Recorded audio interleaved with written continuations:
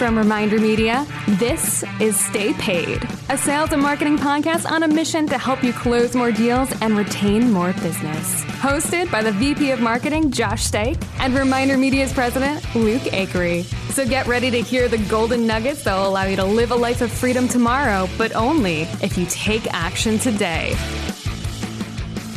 Welcome to another Silver Dollar episode of Stay Paid, where we're going to bring you the most actionable advice on sales, marketing, leadership, personal development in 15 minutes or less. Let me set my timer, Luke.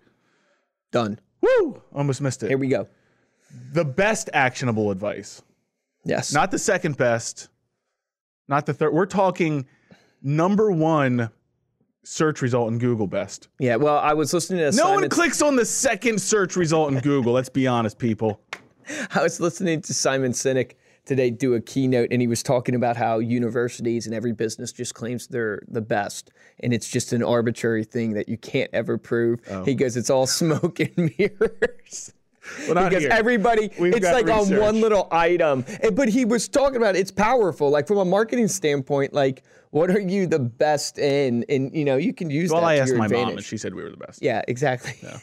The best by Josh's mom ever. Today, we're going to be talking about something that has really come up recently on a podcast that we just did with Dan Allison. So episode 202, you guys can check that out if you haven't already. He talked about the 5 characteristics of a good referral source. And then we were doing a webinar yesterday. We've got another one that we're doing today where we even talk about some of his points there. And the second characteristic in that is that a good referral source has to understand who your ideal client is. So that kind of led us to say, well, does everyone even understand who their ideal client is so that you can then communicate that with your referral sources? So we're going to go through that today. We're going to talk about 4 things that you can kind of do, this step-by-step process, or at least some are questions that you have to ask yourself. Others are things that you can actually do and take action on in order to find out who your ideal client is. But the first one that you really have to know, and it's kind of simple, kind of obvious, you have to know your product or the service that you offer. Yeah, the actual solution that you're giving to people, yeah. the pain point that you're solving. I think when you think about your ideal client, one of the things that is so good about it is it will craft and form almost everything you do in your business. It will craft your messaging, which will craft your marketing. It will craft your sales pitches. Your unique value proposition. Right, it will craft who you're going after from a target audience standpoint. If you think about marketing, like the more valuable your marketing becomes more valuable, the more you can narrow down exactly to your audience. This is why Facebook has been so popular from an ad standpoint,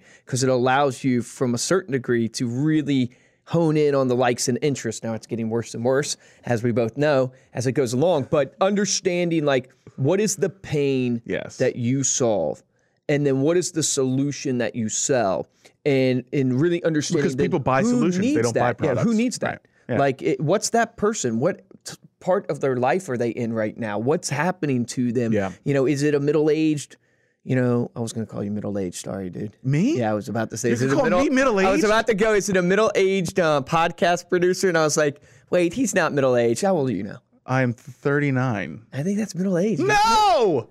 That's Jesse's shaking her head over there. I think that's... But anyways, like who's your ideal client? Like what stage of their life? Well, I think that Dan even painted a picture of this. Like if you just close your eyes and imagine a room full of people, like try and visualize like who would you want to work with in that room full of people? Because the other thing there is actually going through and determining your goals from the perspective of like what's a good experience that you've had with past clients, right? Mm-hmm. And how would you how do you find more people that fit that same sort of idea? So determining your goals is really looking at it and saying, what are the goals for your business? Is your goals to do a lot of, and we'll use real estate as an example, to do a lot of transactions at a low volume, low price point? Is it to do high price points, but low transaction volume and things like that? And then that'll ultimately direct you to, what do you want to work with people in the luxury market? Mm-hmm. We had Jay Baer had a great example of that realtor down in Florida who only worked with people looking to buy $200,000 homes, looking to buy or sell $200,000 homes. And there's a very specific price point for him because he knew, number one, it fit into his business model and what he liked to do with high volume transactions, but it also fit into his value, which is he did this whole thing where he wrote this book on how to sell your home by yourself. Because a lot of people selling a home for $200,000. This is the FSBO guy. Or yeah, a lot of people selling a home for $200,000. There's not a lot of profit to be made there, so they try and sell it themselves. And he kind of had a really unique strategy. You have to go back and listen to that interview with Jay Baer to kind of hear what that strategy was in order to capture those people. So that's a goal in your business that ultimately determines what type of client would fit within that goal. I was listening to Ricky Carruth. He had put out a YouTube video, and he was talking about that. He wasn't talking about ideal client. He was talking about a marketing plan and all this stuff. But he was literally saying what you just said. He goes, my goal is to sell around 8 homes a month, and he wants them to be in the $300,000 to $400,000 range. He actually said, I'd rather not have just 1 or 2 deals a month at the $1 million marks.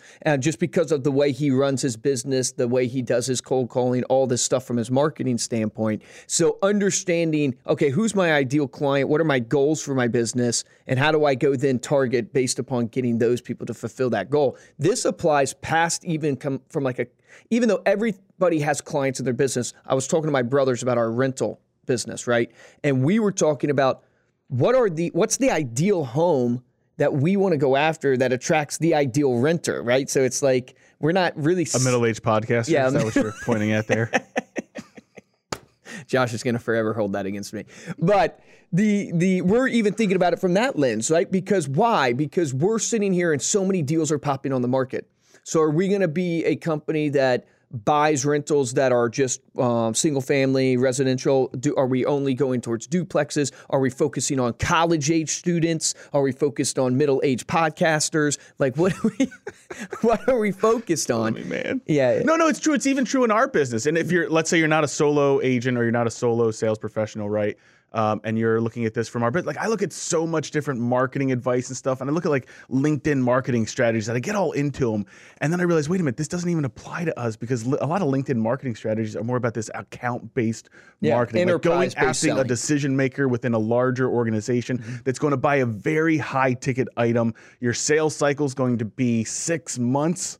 Sometimes from that perspective, versus, our business model is more higher volume. We're looking for recurring revenue from individuals because it's a subscription, it's sending out marketing, it's a long-term game.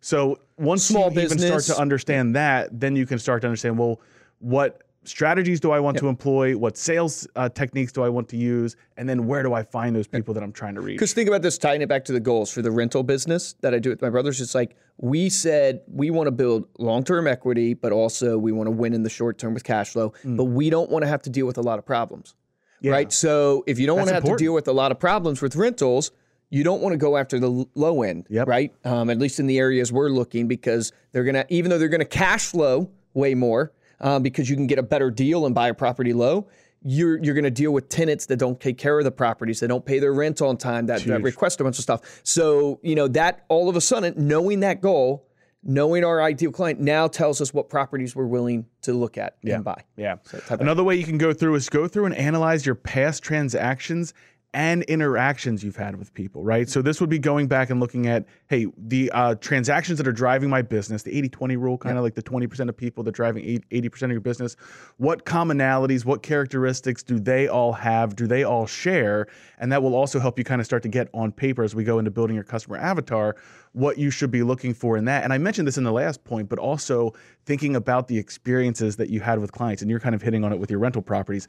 I don't want to deal with clients that's going to require a lot of maintenance and require a lot of problems. So thinking back and saying, okay, what experience that I had that kind of made my stomach churn, that kind of make my palms start to sweat, and say, how do I now avoid those types of experiences with future clients? And a great actionable item for everybody is to call your top 10 transactions that you had in 2020. Those top 10 clients, call them almost in a way you're interviewing them. You're learning about them. You're learning about what they loved about your business. You're learning about even the pain points that associated with your business, because that's going to help you even refine even more. These are the people that you love to work with. So what is it that they said they love about you? Because now it will shape your whole marketing. It will shape everything, your messaging, all that good stuff. And so then once you've kind of thought through all of that, the next step is to put it on paper and to create your customer avatar.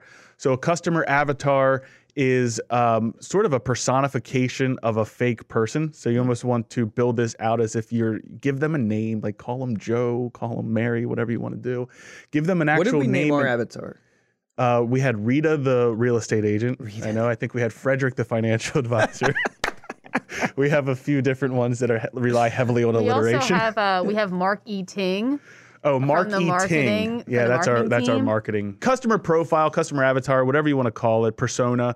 You want to put that down on paper. We're actually going to include a printable at remindermedia.com/avatar that you can print out or work on your computer, start filling some of this stuff out. First one is go through what we just talked about. List out their goals and values. What goals do these people want to achieve? What values do they have, right? List out the sources of information. Where are they getting their information from? What books are they reading? What magazines? What conferences do they go to? What gurus do they follow on social media? So what Luke was saying, whenever you call those 10 best clients, connect with them on Instagram, look at who they're following. What are their challenges and what are their pain points? Super, super important. And then what are their objections and their role in the sales process? So if you're working with married couples, you might want to look at what is the role of that person within the marriage. I'll give you a hint. Point. Most of the time, it's the female. That makes the decision. That makes the decisions. So you want to look at that and determine, what type of role, what type of objections might they have in the purchase process, and then start to fill in your demographics: age, gender, marital status, number or age of children, location, occupation, annual income might be something, level of education might be one. Not all of them are going to be relevant. Yep. So, don't get distracted by red herrings and figure out, well, I got to know what job title, my customers have to have. That might be a red herring if you focus in on the ones that actually impact. Annual income probably has an impact on you a little bit if you're helping people out with their financial services or their home. Well, stick true to your ideal client. Like that's the key. Like once you develop who this person is, stick true to that messaging and who you're going after, and don't fall into the problem that everybody faces, which is trying to chase any deal. Now, when you're new, I'll put a caveat on here. When you're new in real estate, you're new in business, you're gonna have to put in the grind, and you're gonna have to go through the struggle and the pain just to learn. And so it's not a problem if you have to take every deal in the beginning, even though it's more valuable not to have to. But I understand when you're starting out, it's a little bit more difficult. But stay true to it. And what you're gonna find is this whole concept of people becoming attracted to you. You're going to attract more people of your ideal client will start happening. I think Erin Botsford had a great point, which you just said about the wife making the decisions. Like she knows so much of these things and how this works that she even places, she's a top producing financial advisor now as a coach and all this stuff. So you got to listen to her episode, but she will seat the wife at the head of the table, the husband's back to the conference room. So he doesn't get distracted. Yeah, so he doesn't get distracted. It was pretty interesting, right? It was. But the whole point of this is like, this is a process. So this is not something you're going to be like, oh, I know what my customer avatar is. I know what my ideal client is. You're not going to know that intuitively. If you do, great, you're a leg up.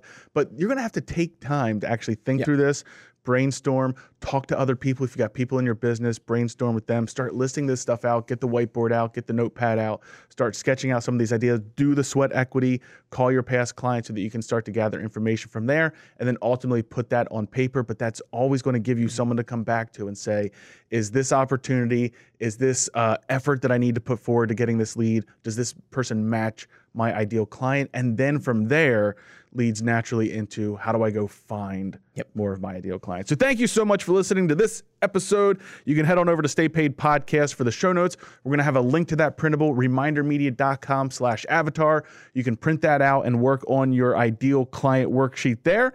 To support the show, we'd love it if you head on over to iTunes, Apple Podcast, throw us a 5-star rating. And make sure you're subscribed on Apple Podcasts or Spotify or wherever you choose. We will read your reviews on our Golden Nugget episodes. So whenever we do our interviews, we always read our listener reviews on those episodes as well. And the best way to help out the show is to tell a friend about it and share this on your social media. Luke, I have some potentially upsetting news. Okay. I actually got a new job. Okay. Crushing soft drink cans. Yeah, so I'm quitting. I got a new job crushing soft drink cans. It's so depressing. I don't get it. It's soda pressing. Oh my gosh. Oh my gosh. Yep. That wraps up our first recording of 2021, ladies and gentlemen. If you want to get hold of me or Luke, you can find us on Instagram. We are at Stay Paid Podcast. Luke is at Luke Acree on Instagram. For this episode of Stay Paid, I'm Joshua Stike. Guys, and I'm Luke Acree, and here's your action item from this is we want you to fill out that customer avatar.